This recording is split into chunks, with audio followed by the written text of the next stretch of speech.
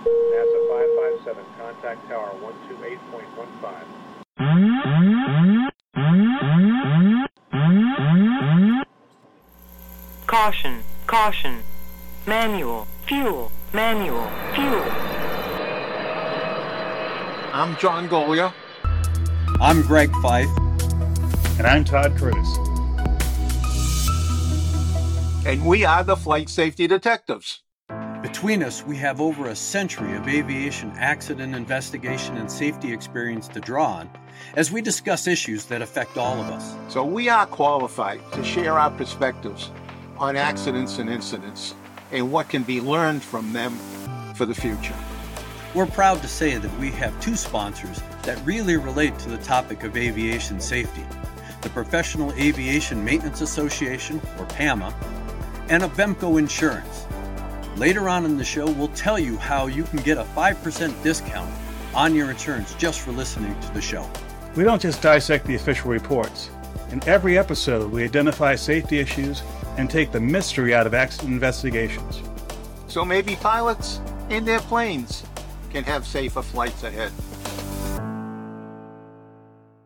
Well, hello, gentlemen. It is another episode of Flight Safety Detectives.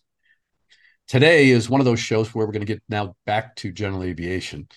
And a good friend of ours, Gary Reeves, who is a professional flight instructor, writes a number of books, is a great guy. He's identified as the quote, pink shirt guy, because Gary is known for the pink shirts and the covers of his books are pink. We have borrowed an accident from his book because not only does he use it to dissect and talk about pilots and instrument currency and a variety of different issues, but we're using it to dissect the accident and adding to some of the perspectives that he talks about in his book. I know, Todd, you were the one that found it, so apparently you were using Gary's book as a reference and got enamored with this particular accident. As a pilot who's moving from private to getting an instrument rating, I'm a keen fan of any book that gives me some insights about the IFR world. And his book, Single Pilot IFR Pro Tips, is something he recommended when I met him at AirVenture. And he mentioned in there a section about when to declare an emergency. And his general philosophy is you declare emergency not because you're in dire straits, but because you have a potential problem that could develop into a real emergency. And he used as an example the one we're talking about today, a 1995 event, where a pilot was flying at night from Louisiana toward Texas, and he had a series of problems, never declared an emergency. But had he done so earlier in the flight, he would have been able to get the airplane on the ground safely.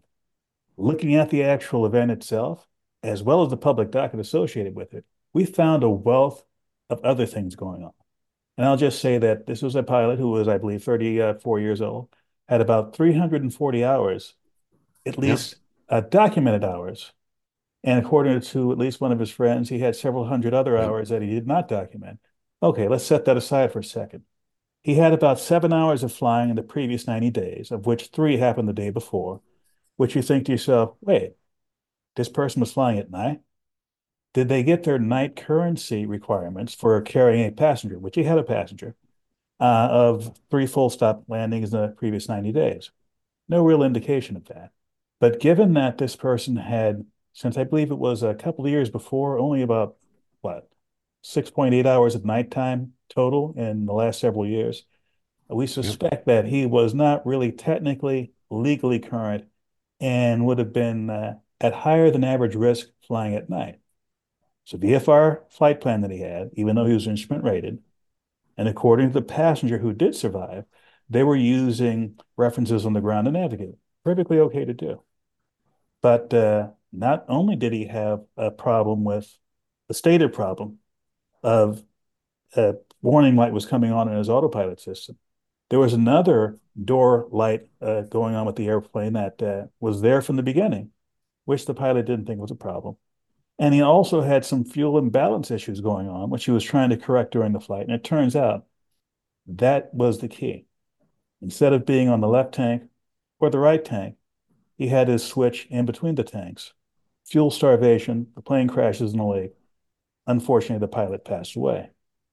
And in a part that got me really interested, they took the plane out of the water. It was not so damaged they could not run a test with the engine, and the engine just ran fine. They put it on the left tank, engine ran for several minutes, put it on the right tank, it still ran. They kept it in the middle like they found it in the lake. The engine would be starved of fuel and would stop. So this was an excellent example for Gary's purposes. That is, if you have things going on, don't hesitate to declare an emergency. He would have had plenty of time to get to an airport before. And Gary and I have talked about this. We've talked about it on this show and the reluctance of pilots to declare an emergency because they think that it's automatically going to raise a big red flag and the FAA is going to be all over them and investigate them and then put a little red mark next to their name. And that is simply not true, especially if the outcome is successful. And in your demonstration to the FAA, when they call you, they ask you what was going on, you tell them, they're going to look at that as prudent decision pilot making. I mean, it's not one of those things where, okay, even if you get yourself, you're not instrument rated, your VFR, you get yourself into inadvertent IFR or IMC conditions, and you're successfully able to get out of it, especially declaring assistance from ATC, they're going to ask you about it. But it doesn't automatically say that they're going to come after your certificate. They're going to put a little red mark next to your name. They're going to make you do a 709 ride or anything else. I mean, look at Harrison Ford. I mean, he's landed on the wrong runway and taxiway and done a few other things. They called him, they talked to him, and they didn't take any action against his certificate. So there shouldn't be a reluctance by pilots, especially general aviation pilots, that if you need the help, declare the emergency. You're going to get the full attention of the air traffic controller. They're not going to be switching you to a variety of different frequencies. They're going to clear the traffic around you. And you basically are going to have one-on-one help from that air traffic controller. So, I mean, that's a great point to bring up from this accident. But stepping back, it's obvious that this pilot from the get-go, he had two lights on in the airplane before they even took off. And he told the passenger, don't worry about it. That's okay. They're door lights. Now, I don't care if it's a micro switch that's maladjusted or what, but the fact is if you have lights that shouldn't be on and they're on, you don't initiate a takeoff until that situation is corrected, because you don't know if that light is telling you that. And I don't care if you have a history that, oh, yeah, that light comes on all the time, it's always on or whatever. The fact is you don't know when that door is going to pop open. And that creates an issue. That's going to create a major distraction. And that can be, again, the start of a sequence of events that is not going to end well. How many times have we seen that? I mean, it just comes up pretty regularly. Yeah, carrying broken items. Yeah. And, general aviation pilots tend to carry those broken items. Why? Because they don't want to take it in. They may not have the money to get it fixed. They know if they take it in and a mechanic looks at it, it's going to cost them a pretty penny, even if it's a nothing kind of item. We don't know anything about this guy's background, his relationship to this airplane, other than the fact that he was the pilot in command and he had somebody apparently as a passenger who's flown with him on a pretty regular basis, because he knew a lot of his habits and that kind of thing, knew about his flight time and the fact that he wasn't recording flight time in his logbook, supposedly. So we didn't have a real true number. But here and there, as an investigator, you only have that information that's, actual. That is, that you can hold in your hand. I can't take the word of everybody who goes, oh, yeah, he was the safest pilot in the world. He had thousands of hours, yet his logbook only shows 300. That's what I go on. And like you pointed out, Todd, we don't know how current he was for night operation. We definitely don't know instrument currency, because if you read the passenger statement, the passenger survived and wrote a statement. Periods during the flight, they were in and out of the clouds. That's illegal, because if he's not on an IFR flight plan, you can't just be popping in the clouds. I don't care if you pop in temporarily and descend below them. You can't be doing that. They're flying at night. And they have issues that start to develop, like you said, as they were getting towards their destination. They were destined for Houston. And as they were over Beaumont, Texas, they started to develop issues. And of course, fuel management became a primary issue in this particular sequence of events. John, we've seen pilots who get the airplane, the fuel selector in a detent between, or not in a detent, but actually in a position between two detents. And of course, you're preaching it all the time about pre-flight and checklists and everything else. I mean, that was a very simple fix, given the fact that apparently there was still sufficient fuel on the airplane to have made it apparently to destination, but for the fact that the fuel selector was in an odd position, the engine quit. And again, I mean, we all know how that happens, but where's the checklist? Where's the running of the, engine out or engine anomaly checklist, where the first thing you do is check the fuel selector? The fuel selector is an interesting item, because everybody knows it's there.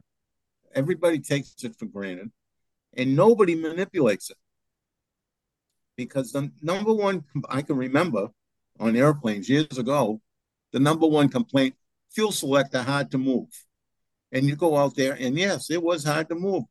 And you sit there and you flip it back and forth a half a dozen times, and it works fine.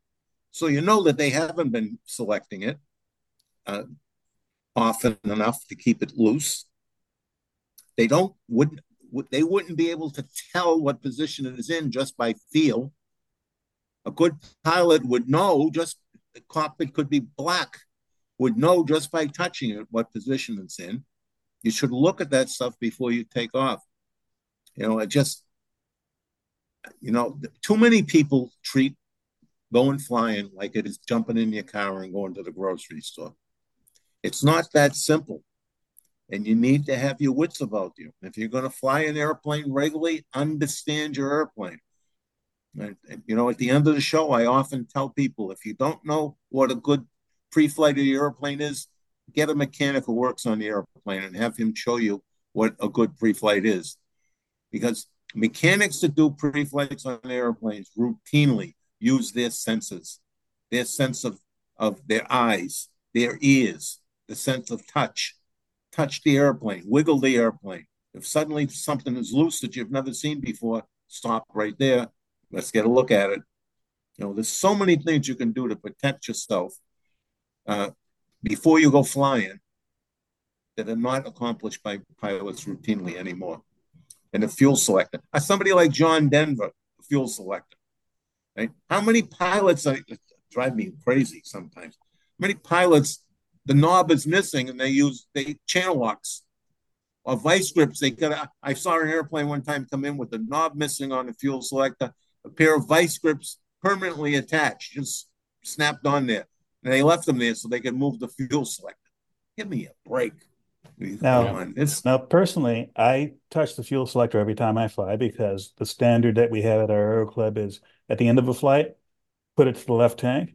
And before you do anything, before you taxi, it's going to be on both. So at the very minimum, once per flight, I'm manipulating the handle, either turning it from both to off to left rather, or from left to both, or both during the course of a flight. But what I haven't done is having to manipulate it during an in-flight emergency. And I'm a fairly novice pilot compared to, Greg here. Have you ever had the opportunity to manipulate your fuel handle, your fuel selector in flight in something other than a normal situation? I have run a tank dry while I was doing other things, and inadvertently had the tank selected, because I switch every 30 minutes, especially on long flights, because I had 4 tanks in my airplane, so I was switching between all 4. But in this particular instance, I got caught up in redoing a flight plan on my iPad, and I ran the tank dry, an aux tank dry. It'll get your attention, but you immediately boost pump on and you move that fuel selector handle to a different tank. And I mean, that's automatic. And for this pilot, apparently, again, we don't know exactly what was taking place. The passenger didn't give us a statement as to how he was remedying the engine situation when it first quit. it was stated by the passenger that the pilot was able to get it restarted, but then it quit soon after. Does that mean that he switched to a tank that he ran out of gas? Is it that when he didn't move the fuel selector, but just went to try and restart the engine and whatever residual fuel was in that line caught for a little bit? We don't know for sure. But I mean, that's the other than pitching for best glide speed when you have an engine out, the next thing on the checklist is fuel, and mixture rich or whatever, checking the fuel selector, boost pump on. Those are the kinds of things, and it's like you shouldn't even hesitate. If that engine hiccups, you immediately evaluate. If it quits, you have to spring into action. If you're in level flight at 120 knots and your glide speed is at 75, you don't have to push the nose over. You're going to maintain altitude, let the airplane bleed off that energy, or even use that energy to climb. I've done it in practice where it's like I was in a cruise speed, 160 knots. I simulated an engine failure and I traded altitude for airspeed because I wanted altitude. That's going to give me a longer time to glide. If I do need to glide, gives me a little more time to work on an engine issue. And if I am committed, then I have more choices. And it's obvious that because these guys were at a lower altitude, they were down around 3,500 feet when the engine first quit, or they first had this issue. It's at night. They did ask the controller. They said, yeah, we got an electrical problem. And then they talked about the engine problem, and they asked for an airport close by. The controller gave them two choices. One was 22 miles away and one was 6 miles away. The pilot turned towards the one that was 6 miles away, and then the controller said, oops, I made a mistake.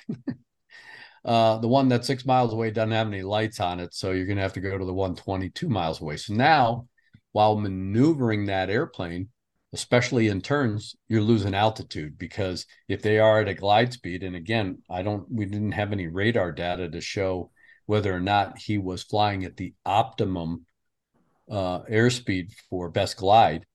You did some simple math, Todd, and 3,500 feet and having to go 6 miles, was he going to make it?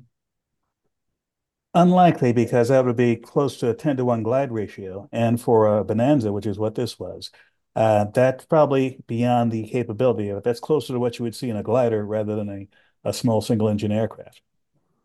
And of course, he then committed. He told the controller he was going to shoot for a highway. And as you pointed out, this is back in the 90s, 95, in a part of Texas that may not be as populated as it is now. And a highway isn't always lit the full span. So we don't know what kind of, at least, potential forced landing area he was going into. And it's obvious that during whatever landing he was trying to make, he hit some trees and eventually ended up in a lake. But as you said, we always find some interesting little tidbits. And in this pilot's or in the passenger's written statement that he provided to the NTSB, we were wondering, the guy's flying at 6,000 feet, and both of the pilot and the passenger were on oxygen. Now, I've used oxygen at night. High altitude gives you better, visual acuity, because your night vision goes out. And huffing oxygen, not necessarily at an altitude where you need to have it, but it's, 8,000, 9,000 feet, huffing on some oxygen is good. And apparently both this pilot and the passenger were sucking on oxygen out of a portable bottle.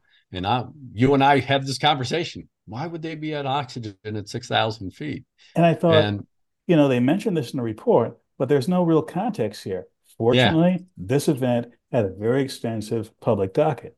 And one of the documents in the docket was from the surviving passenger. He said, even though we're not flying high enough to require oxygen, Scott was the pilot, and I both were on oxygen. Scott said, if I plan on, quote, getting lucky, unquote, after we got to Houston, oxygen would enhance my performance. In parentheses, I believe the oxygen might have made a difference in my strength and stamina after the crash. Now, lucky, I don't think he meant surviving a plane crash. I think he had a completely different set of plans for Houston, which, by the way, is a place where you can do a whole lot of things, including try your luck at whatever. And I And thought, I think the term getting lucky implies exactly what they were planning to do once they got to Houston. now there's another thing, not so humorous, that struck me, is they did because this was an accident. They had a toxicological examination of the deceased pilot, and the pilot had, in essence, Prozac in his system. And according to the report, which we'll have in the video version of this, you can see this for yourself, there is no allowable level of Prozac in one system, according to the FAA, and it might have been masking some other things going on. So at the very least, Prozac might have impaired his ability to make decisions and to act as pilot in command, which begs the question, what was going on with this person? They didn't go further than that as to what might have been an underlying medical or psychological issue with the pilot. But clearly, there was something in the system that shouldn't have been there. He had his medical about a year before the crash. There's no mention as to when he started using Prozac, whether it was before the medical or after the medical. But speaking of the medical, there was something in there that also caught our attention. He was mentioned when he filled out his medical that he had about 500 hours of flight time. Looking at the accident report, they only documented 361 hours of total flight time for this pilot. So one of several things could have been happening. Like his friend said, he had a lot of undocumented time. Maybe he did have 500 hours when he got his medical. Maybe he didn't have 500 hours when he got his medical. Either way, there are questions that have not been answered. And getting back to Gary Reeves' point, one of the fears that people have for not declaring an emergency, and I'll quote Gary, when asked why pilots don't declare an emergency more often, the same ridiculous reasons keep coming up. The number one reason, the FAA will investigate me and I might get in trouble. Okay, hypothetical. Let's say he declared an emergency, he landed, everybody gets out okay, the airplane's intact. The FAA might investigate him, but what's likely the level of investigation that would have happened in that case? They would have probably just made a telephone inquiry as to what the nature of the emergency was, what your actions were, why'd you declare, and given the fact that the outcome was successful, they may not take any action at all and think that your decision making was prudent, given the fact that you got yourself into a situation where you needed assistance, you exercised good judgment, you utilized all the safety tools available to you, i.e., air traffic control, and the outcome was successful. So they probably won't bother you after that. And in spite of all the things that might have been in this pilot's background, his reputation would have been enhanced by this. Something happened. He made the right decision. Everybody walks away. But instead, this is an NTSB investigation in an era where the NTSB investigators, I believe, were very thoroughly trained to document what was going on. So we're able to find out, the position of the aircraft, sketches of the crash site, details from a toxicological report, which the FAA would not have ordered, in my opinion, and further details about his behavior and habits as a pilot, which calls into question his ability to fly an airplane and be a PIC. His reputation was not enhanced. Unfortunately, he's no longer with us. But the bottom line, if you're in something that is even the beginnings of an emergency, follow Gary's advice. Declare an emergency, land the airplane, deal with whatever has to happen. It'll be better than what this person had to go through. Yep, absolutely. I mean, you need all of the tools available to you, especially at night, if you have an engine problem. If you were the cause of the engine problem, so be it. But at the time that you're flying that airplane, trying to get it down in one piece and walk away, you don't have time to worry about what the FAA is going to do to you. Your primary mission is to get the airplane on the ground safely. As the pilot in command, you are the one responsible. And in this case, he had a passenger with him. So he was responsible for that passenger and their survival as well.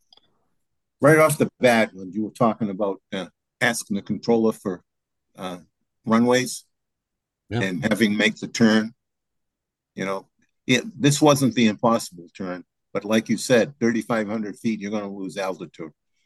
Much simpler to find a place straight in front of you, put the airplane down. Nobody likes to do that, but it's clearly the safest thing to do. You could make a longer approach to it You can put your lights on to light up in front of you. One thing nice about airplane lights is they go quite a way, and you might be able to get it on the ground without causing very much damage at all. Yeah. But you will be slowed down. You will be in the right attitude to come to contact with the ground. I mean, there's lots of things in your favor by just continuing on and putting the airplane down instead of struggling to try to find an airport someplace, some pavement someplace. And who knows, if he continued on, he might have come across a road that he could have turned on and landed. Yeah. It's crazy. It's crazy. The situational awareness, just the same things over and over and over. Absolutely. Well, gentlemen, I think that from a GA perspective, I mean, the key point here, other than, a funny issue about oxygen, the fact is that the lessons to be learned here are, of course, ensuring that you have nothing to hide as far as the FAA. You are proficient, you are current, and the airplane is in a condition. Because in one of the other issues they had to deal with was this quote electrical issue that caused the autopilot to not operate. And knowing the type of autopilot that was on that airplane, a lot of times it's because of low voltage. Well, low voltage tells you what? You got a battery issue and or a alternator generator issue. So now the question is, was that airplane really in a mechanically good airworthy condition prior to the flight? And you don't need problems like that happening, especially at night where you're going to be having a big amp draw on the electrical system to begin with. So there are a lot of different aspects before you conduct a flight like this. It's evident that they did have a problem. He tried to address it. He had the passenger pull a circuit breaker just to shut off the pitch trim alert. I mean, there's a variety of things this guy had now stacking up. That, the fuel, and of course, trying to figure out where they were going to put this airplane down, given the fact that they weren't going to make it to an airport. So again, it is all about what John keeps harping on, and that is prep. Preparation during the day is not preparation at night. There's a whole different way to prep for a night flight than it is for a day flight. The checklist is a little different. Your mentality has to be a little different. Your preparation must be inclusive of having alternative lights, i.e. flashlights or whatever. You have an iPad, fly with the iPad, because if you lose everything on the front of the panel, you can still navigate your way to the nearest airport or a suitable landing area. These are the kinds of things that you have to be prepped for. You can't worry about it or wait for it to happen because you're not going to have time. And then Todd, like we were talking, you got to know your airplane. And you got to know that if I'm at 3,500 feet, my radius of looking for a place is not 6 miles. I bet you if I'm going to start doing this now, I'm going to ask some of these guys when I'm hanging around at the airport, if you're 4,000 feet, how far are you from a suitable landing spot if you lose your engine? Yep. And see how many answer that. Now, if those pilots out there use pilot apps like ForeFlight, you can cheat. And that is because you put your aircraft performance into a ForeFlight, and it will calculate and then show you with a green ring on the moving map how far you can glide based on your altitude. There are all sorts of tools out there. Utilize them. Use them. Know how to use them. Prep yourself with them, because you just never know when you're going to need to know. Go to nearest and know how far you can glide that airplane. So, Todd, I know you're well prepped because you're flying all the time, but I know that all these little lessons that we talk about, you have now incorporated into your own flying, including the lessons for today. And as my next and last word, I'd like to remind everyone, we're part of a community, sometimes formal, sometimes informal. We've often gotten inspirations for doing shows from our listeners who mail us suggestions or put comments in the videos. This time, we're getting suggestions and inspirations from Gary here. I'd like to thank him for putting this in there. And hey, if you're flying IFR, even if you're not flying IFR, if you're flying at all, I highly recommend his book, which is kind of fuzzy here, but I'll have a flash of the graphic up on the screen so you can find his book. If you see him at AirVenture or somewhere else, tell him we said hi. Yeah, Gary has a series of books that I would highly recommend. I read them just as a good refresher for me as a flight instructor, and he brings up some great points. That's what he does. He's a professional flight instructor, and you can never learn too much. So this is a great way to stay well ahead of the curve. John, with that, I will leave you with our last word. And as always, if you're going to go flying, do a good session of pre-planning. Pre-plan before you go to the airport. Do it again at the airport. When you finish that, go to your airplane and do a very thorough walk around. Become very familiar with your airplane. And when you get in it, do a very thorough pre-flight. You know, even if you use some of the commercially available pre-flights material, you might want to enhance it for some additional things, like manipulate the fuel selector, as we were just talking about.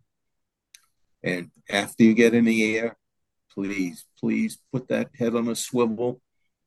We just got a lot of new people flying, and you don't want to be a statistic. Just please fly safely. Thank you for checking out our show. We really value our listeners and subscribers. Our podcast gets ranked by you and how much you like it. So please give us 5 stars in your podcast platform. We want to keep in contact with you. We are on Facebook, Twitter, Instagram, and of course, YouTube. You can email the show at flightsafetydetectives@gmail.com. By the way, if you're on YouTube, we're really working on growing the channel, and it helps if you all send in comments. Please do that, and we read all the comments. And be sure to subscribe. Remember, if you're in the market for aviation insurance, you can save 5% with Avemco just by mentioning our show. Visit them at www.avemco.com. That's it for this episode of the Flight Safety Detective. Until the next episode, fly safe.